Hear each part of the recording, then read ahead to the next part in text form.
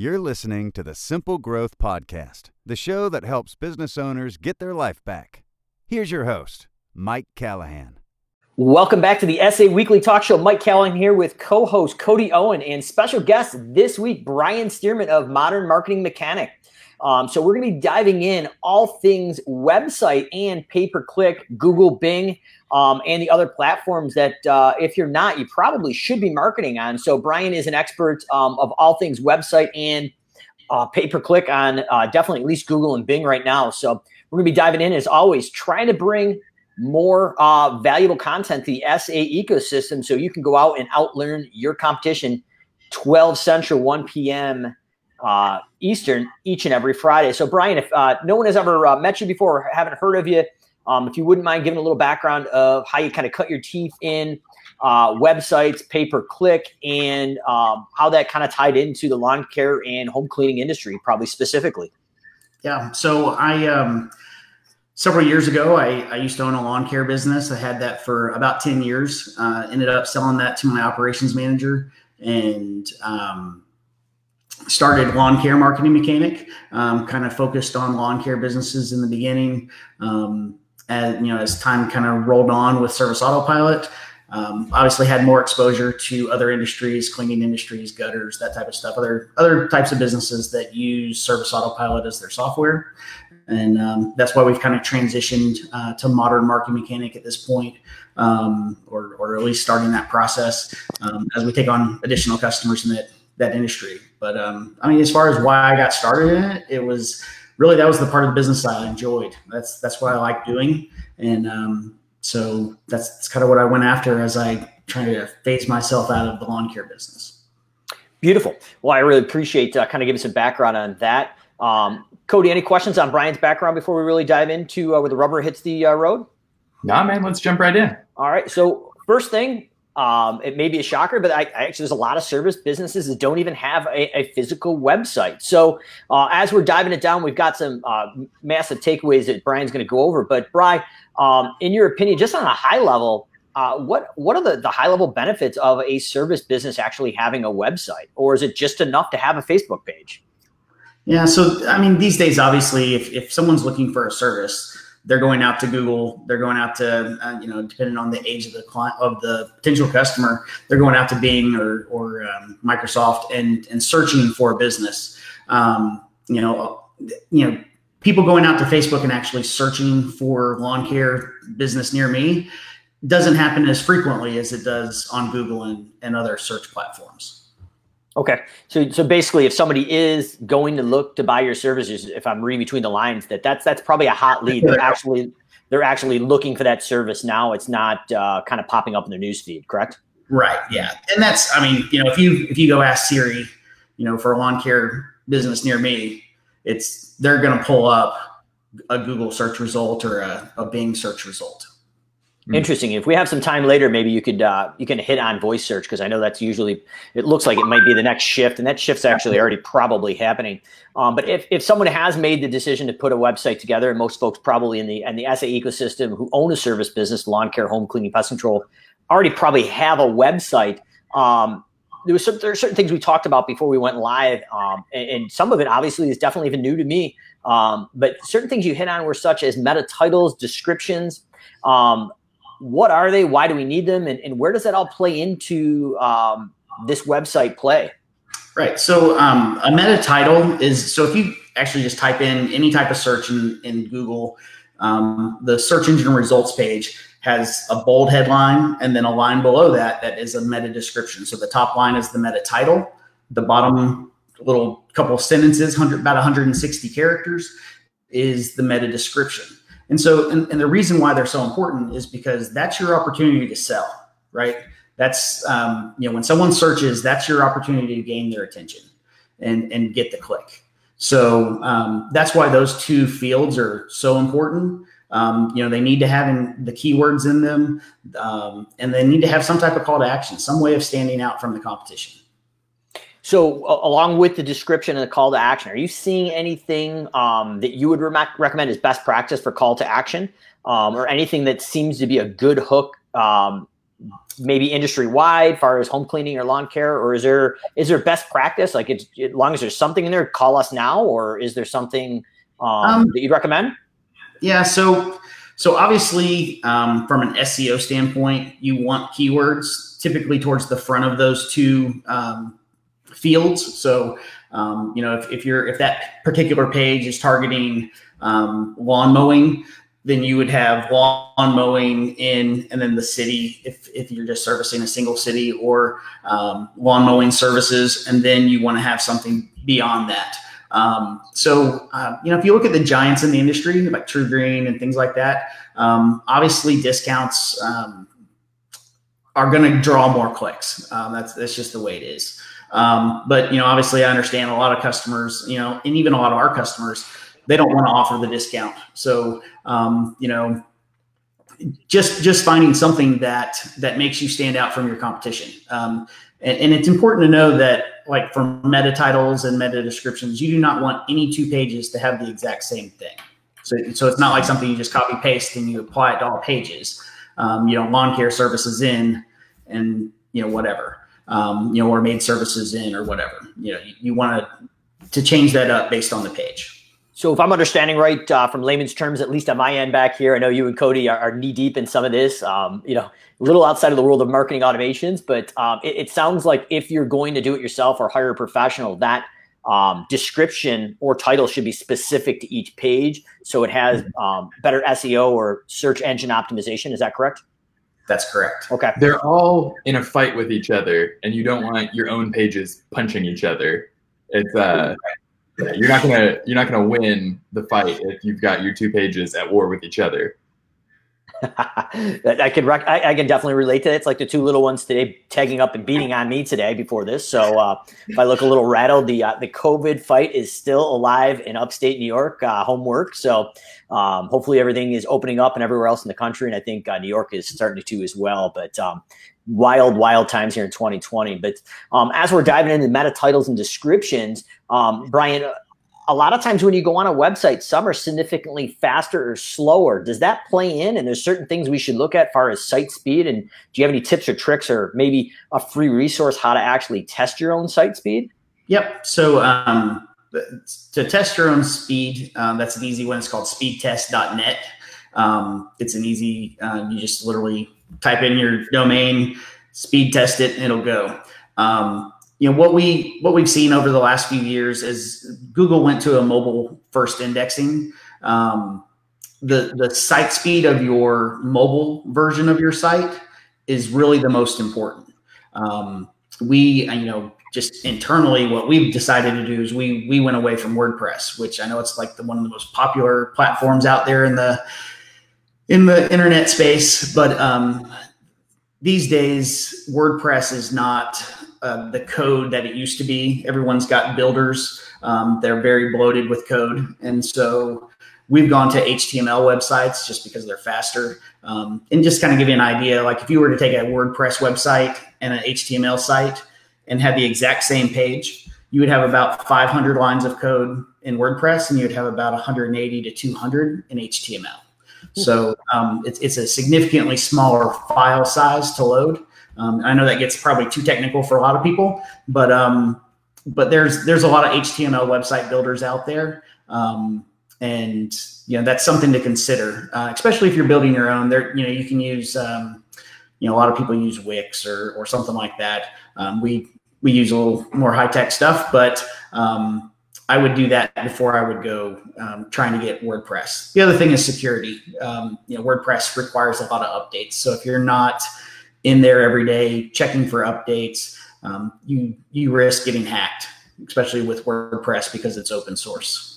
Awesome. If you're watching live in the recorded version, Cody beat me to it. He's a little bit quicker on the keyboard. That speedtest.net is on the comments in the field of the Facebook there. And humorous story is the Simple Growth team flew out to Dallas to hang out with the development team, and they saw my pretty impressive typing skills. They weren't exactly sure what was going on. So good thing Bill and Lori were there to back me up. But I think we've kind of proven ourselves now. But so you mentioned one thing I want to kind of hit at there, Brian, which is interesting, is a lot of companies are focusing on that mobile interface, so that they're hedging the bet that most people are going to be searching for them and interacting with them on mobile versus desktop. So it sounded like that there basically has to be a decision in that process. Are you optimizing for mobile or desktop, or can you optimize for both?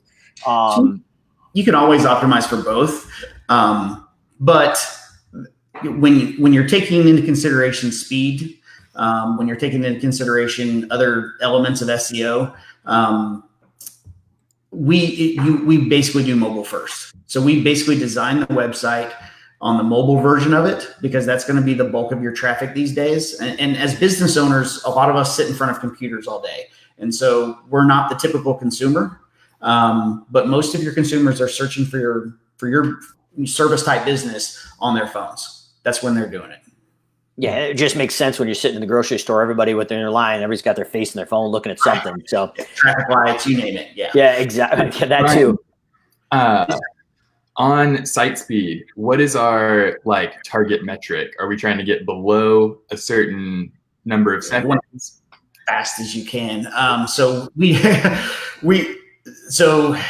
I believe Speed Test tells you that you want to be below 4 seconds. Ideally we want to be in the a little over 2 second range. And it just depends on the site. I mean, you can't have a very image heavy site and accomplish those speeds. Even with, so we use Amazon Web Servers and content delivery networks. Even then you're going to struggle. Like a lot of our customers have background videos on their home pages, and they just suck up speed. Yeah. But on the desktop version, that's great. But on the mobile version, we killed the video and we put an image in the background to just speed up the mobile version of that site. Interesting. And you mentioned, Brian, imagery. And now, is there a difference between authentic imagery, stock photo imagery, and different types of imagery you may be putting on the website? Yeah, so we're a huge advocate of having authentic imagery. So, either hiring a photographer, or, a lot of our customers literally just take their iPhone. The cameras on phones today are good enough for the internet. You hold the phone sideways and, go out there and take pictures of your crews, whether they're out mowing a yard or they're cleaning a house. If you're in someone's home, you probably want to get permission to take pictures inside there, possibly get a release. But those images basically, and the way I try to explain this to customers is, if you go out to Google and you find an image and you buy it on stock, iStock.com or whatever, and you put that on your website.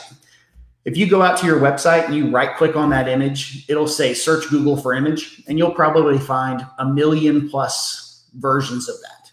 And basically, kind of the way I explain it is, you're basically telling Google, hey, I don't have anything valuable and unique to share.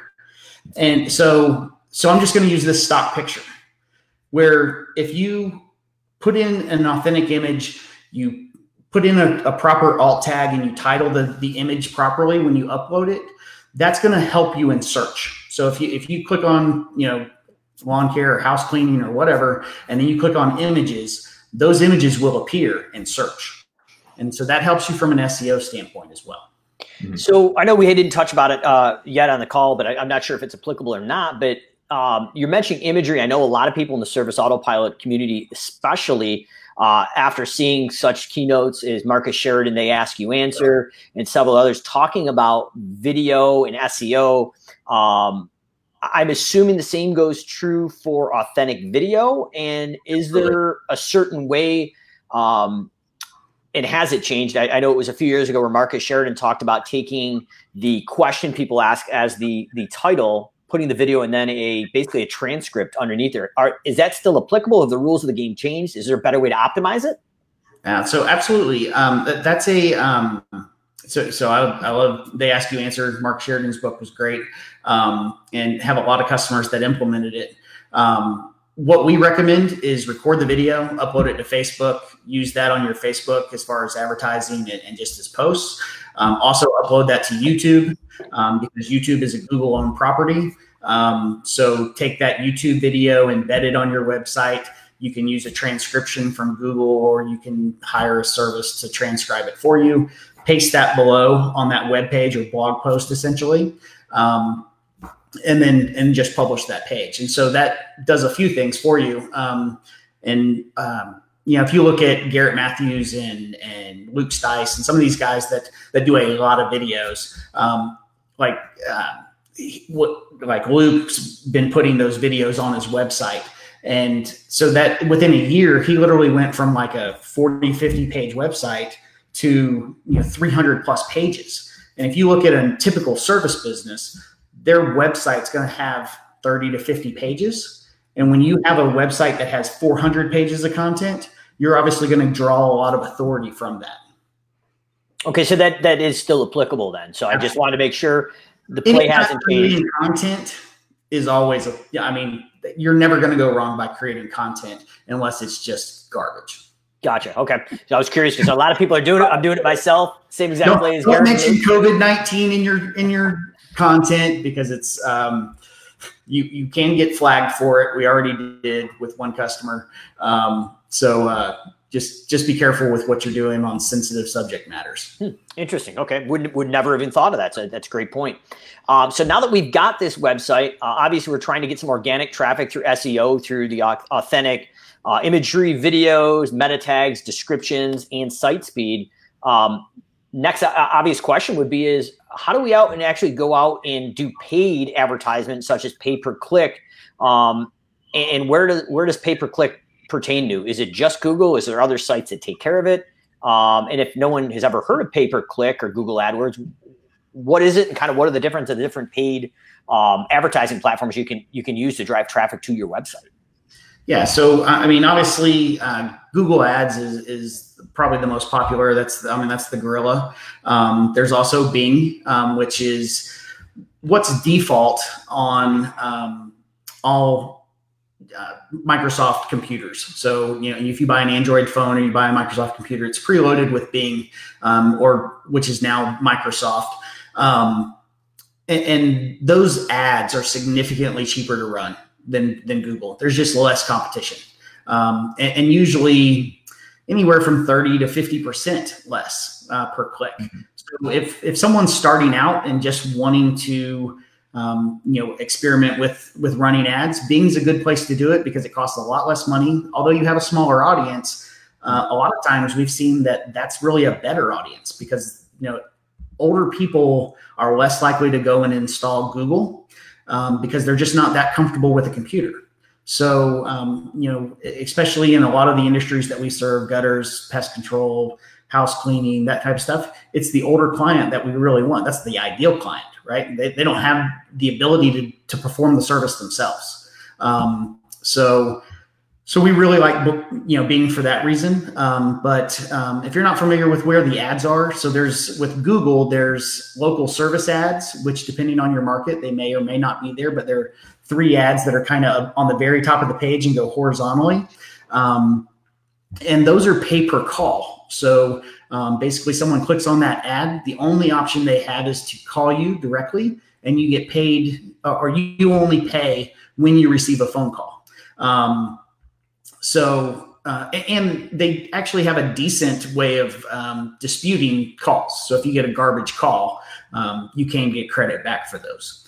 And those are like what they call Google guaranteed ads. A lot of people call them, but they're actually local service ads. So you do have to go through a background check, verify that you have insurance, a business license if you're in a city that requires that type of thing. And then directly below that, there's typically 3 or 4 more ads depending on the market. And those are typically your typical Google ads. They're just search ads where you're entering keywords and bidding on them based on how much competition you have.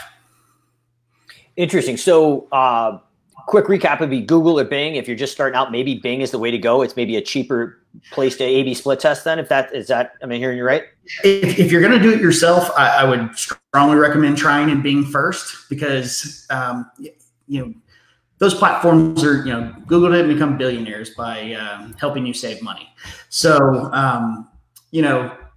it can run away real fast if you don't have the settings right, if you don't have the keywords right, if you don't have it set up correctly. And you're going to lose less money by making a mistake on Bing than you will with Google. So as you mentioned, some things that need to be set up correctly. Rumor has it there's one thing that you must set up correctly for success. So would you mind diving in and kind of demystifying that one thing, whatever that may be? So with Google, you'll find that there's always these little hidden, advanced.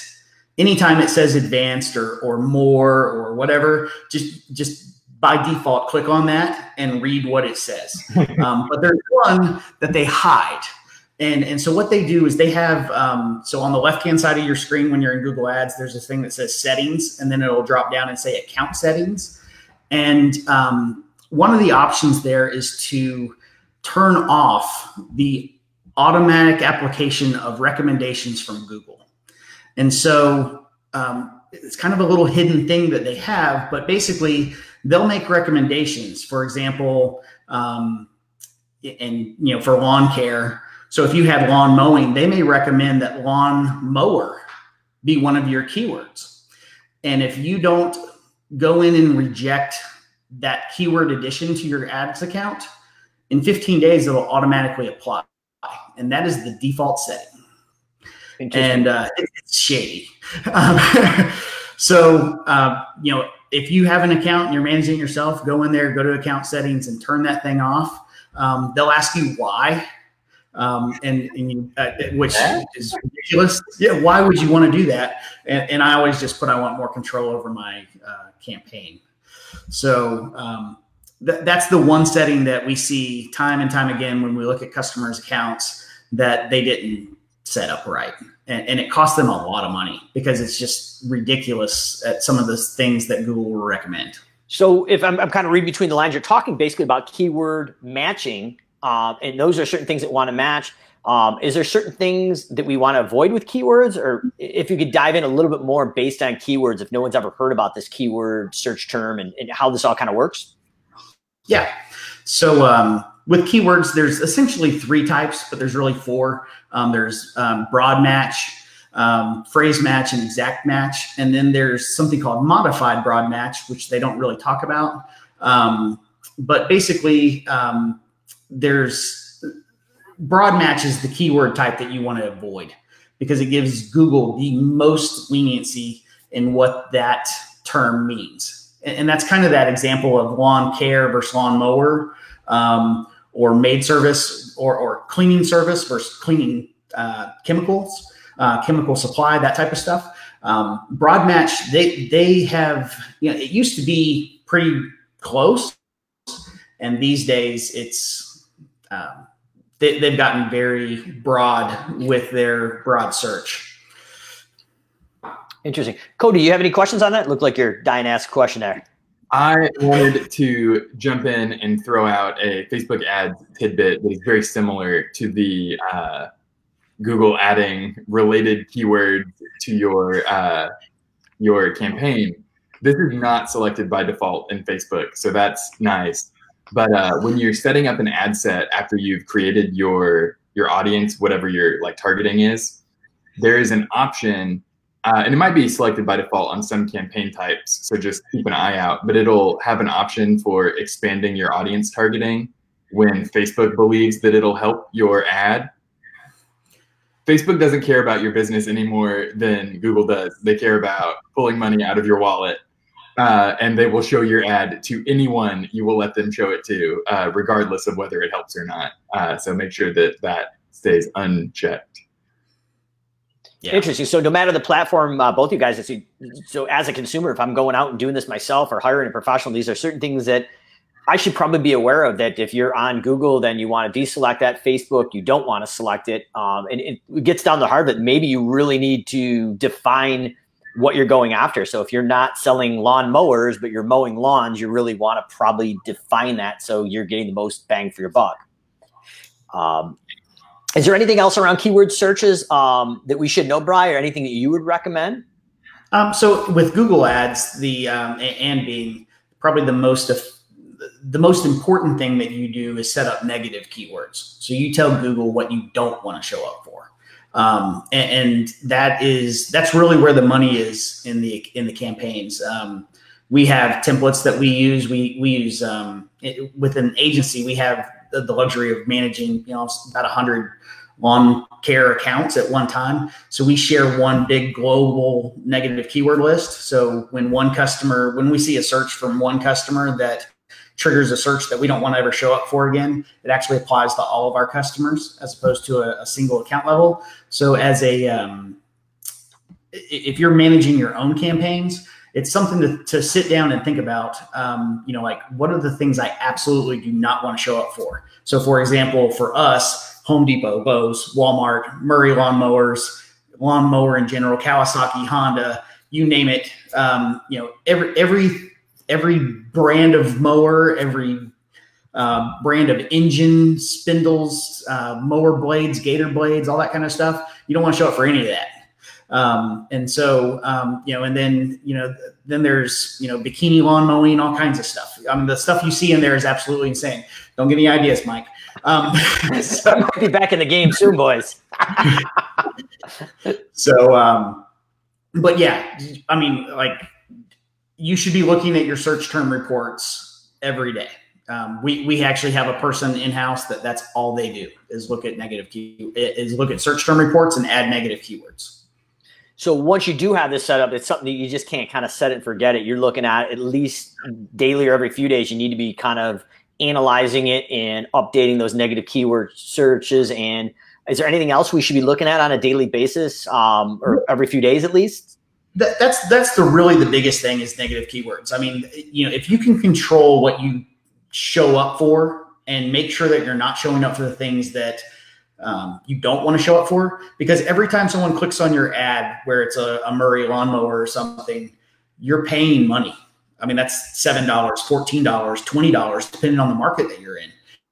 And that can that's ridiculous expensive for showing up for something that you don't want to show up for. Right. You're training Google that's the kind of click you're looking for. Do what? And you're training Google that's the kind of click you're looking for. You're trying to.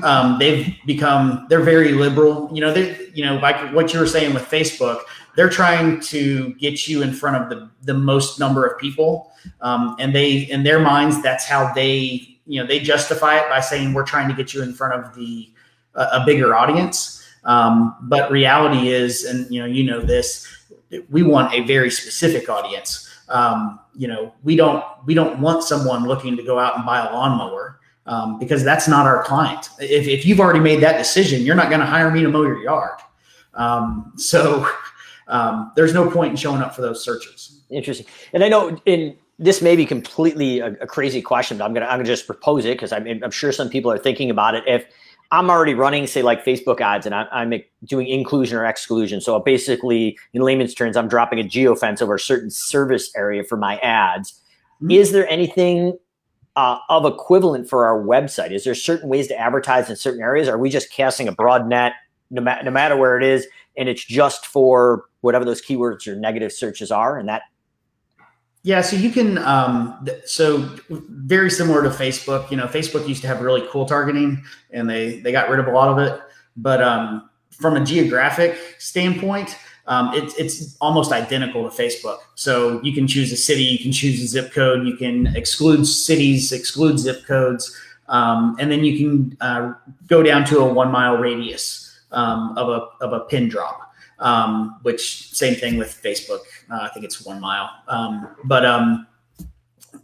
So you can do that. And then there's also some demographic targeting with age, income, that type of stuff that you can do in Google as well. Okay. And now I know the jury's out, but the last I heard, at least, and both you guys being experts can correct me if I'm wrong, at least in Facebook, a lot of people were saying that based on like an area like my area or Garrett Matthews you brought up out in Shreveport, Louisiana, like sometimes the algorithm is smarter than your limiting of that and it opens it up. And sometimes you're better off to do least restrictions on the ad. Now, is that, I guess, applicable in Facebook? I guess the first question still, and B, is it better off to restrict your search on your Google and your Bing, or is it better to keep it wide open?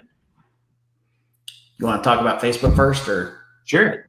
Wherever you guys want. Yeah, just curious. You have an objective and a target audience that you're going after, and you've set that up. There is no reason to trust Facebook to do a better job than you going in with a goal and knowing what you want. They're going to expand it out to people that may not fit exactly what you're looking for. And there's no reason to trust them to do it. I really feel like these options are for people who aren't really sure what they're doing, or they're selling a little widget and they're kind of relying on Facebook to figure out who's really into this, dumb little widget that you're selling. And it's not the same as home services. Yeah. And we experience the exact same thing. It's, as a service area business, the money is in route density, and knowing where you provide service and limiting your ads to that service area is very important. It's going to cut down on costs. I mean, what we actually do is we exclude all other countries and all other states outside of the state that you're in. So there's a few exceptions for that. So for example, Florida and like Arizona, where they have a lot of people, snowbirds that travel, you might want to show up for someone searching, that's in New York, searching for lawn care services in Florida, in South Florida, or in Phoenix, and only because there's a lot of people that don't live in that area. But typically we exclude anyone not living and their IP address is not showing in that geographic area that we're targeting. Interesting. And then I guess obviously you got a very compressed schedule. So one of the final questions that kind of pops up is we're kind of looking at like Facebook versus Google, Bing. I know a lot of times when you're looking in your ads manager at Facebook, it comes up that there's so many times that someone will see you. So like the frequency. Now, is there such a thing in Google or Bing that we're looking at a frequency? Can you oversaturate the frequency and start to turn people off, or is that just something you don't worry about on those other platforms? So with Google, you're showing up for a search result. So if they search again, you'll show up, provided your bid's in line and you have the budget, that type of thing. But it's not doing that like Facebook's got the frequency. It's not doing that. You would have to set up a separate retargeting campaign where you're pixeling someone on your website and then going back and remarketing to them in another way. Gotcha. Okay. So there really isn't that fear then. Yeah. Okay. And as we wrap it up, I guess, really loaded question. Cody, before I kind of ask the final question or two here, do you have any other questions as far as Brian and anything else that he's kind of touched on at this point? Let's wrap it up. You're good. So I guess the big question, Brian, is if I'm new to the game and I may have tinkered in Facebook and it's worked or not worked, or I've tinkered in Google or Bing, probably more specifically with Google and Bing that we've been looking at for pay-per-click, but where do I need to be? Is there a realistic budget that I should have? And it's a loaded question, obviously, but if I'm going to get my feet wet in the game, is there a minimum amount that you'd recommend, or a time span at least, to see if this thing actually works? Because I know a lot of people will turn it on for a day or two and be like, well, it never works in my market because we're different. Obviously, you need to let the thing run, the algorithm and everything else is kind of kick in as well. So I guess first part of the question, if it's able to be answered, is what's the minimum time you'd recommend to at least start this to see if it actually works? And what kind of financial investment, if you're not hiring a professional, but you're doing it on yourself, or even if you are hiring a professional just for the ad spend itself, what's a realistic maybe beginning, middle, and then high end range that we could look at? Yeah. So as far as time frame, I recommend no less than a month. If you're going to, here's the thing: is setting up Google Ads is not something that happens overnight. It requires some thought, and it's going to take some time. And to run something for 2 days and then quit, it's not worth your time. If you're going to give up that quick, just don't do it. Then as far as budget goes, I tell customers $1,000 a month. It's $33 a day. That's going to give you enough search impressions and enough clicks to at least make some decisions on what keywords you want to target, what areas you want to target. The big things we look at is impression rate. So we want to see, and if you have a Google Ads account, it'll have a little dot that says, this is you, and here's all the rest of your competitors that are showing up. And if you're way at the bottom, then you don't have enough budget, or you're targeting too big of an area. And so, either reduce down the size of the area, focus on a smaller area. And really, if you're just starting out, that's what I would recommend. Pick one city, one zip code, focus on that, tune that in, get it right, get the results you want from it, and then broaden it. Okay. So, but you're thinking ballpark a minimum about $1,000 a month is going to at least get your toes wet. You can kind of see. You can do for less, and it all depends on the market. I mean, you can't go into Dallas and spend $1,000 and expect to get results. It's not going to happen. But if you're in a small town with 40, 50,000 people, yeah, $33 a day is going to get you results. Okay. Interesting. So that's usually the biggest question is like, A, does it work? Which I'm assuming from at least my experience, it definitely does work if it's done right. But then hey, I'm a smaller business. Can I afford to do this? Or maybe I'm a really large business and I've never really dove in.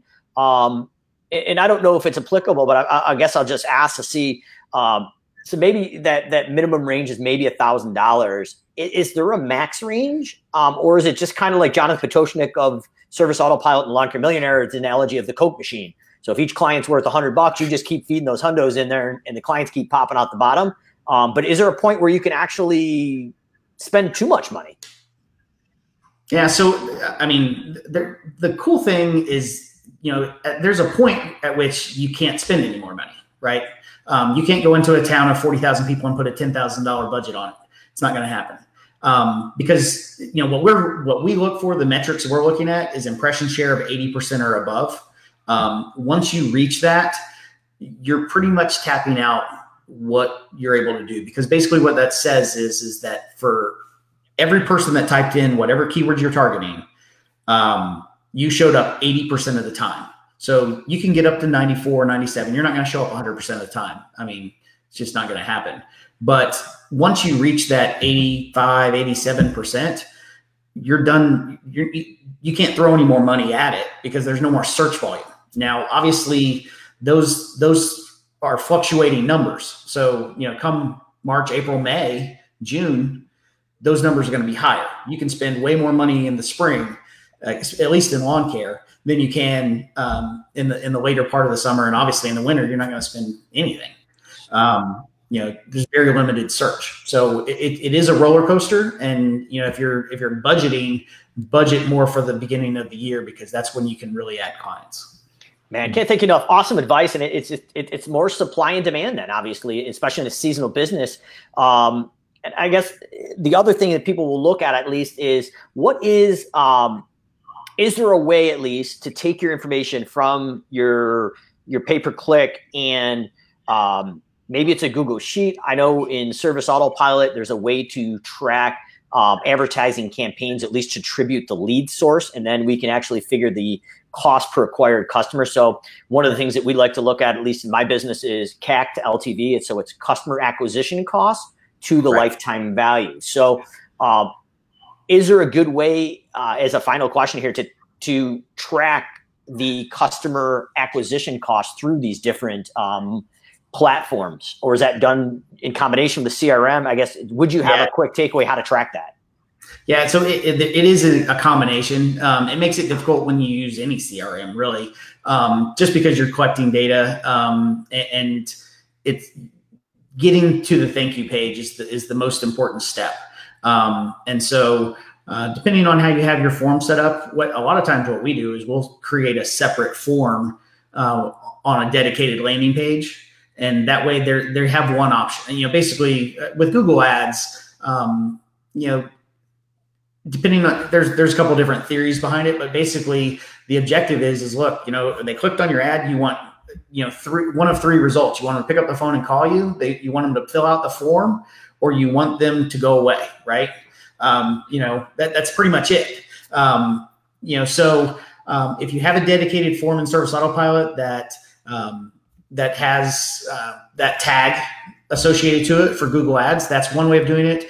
As far as the phone calls, you can use a Google track or a tracking number through like CallRail or something like that to track the phone call. And then, obviously, if they go away, you can just remarket to them by pixeling them on your site.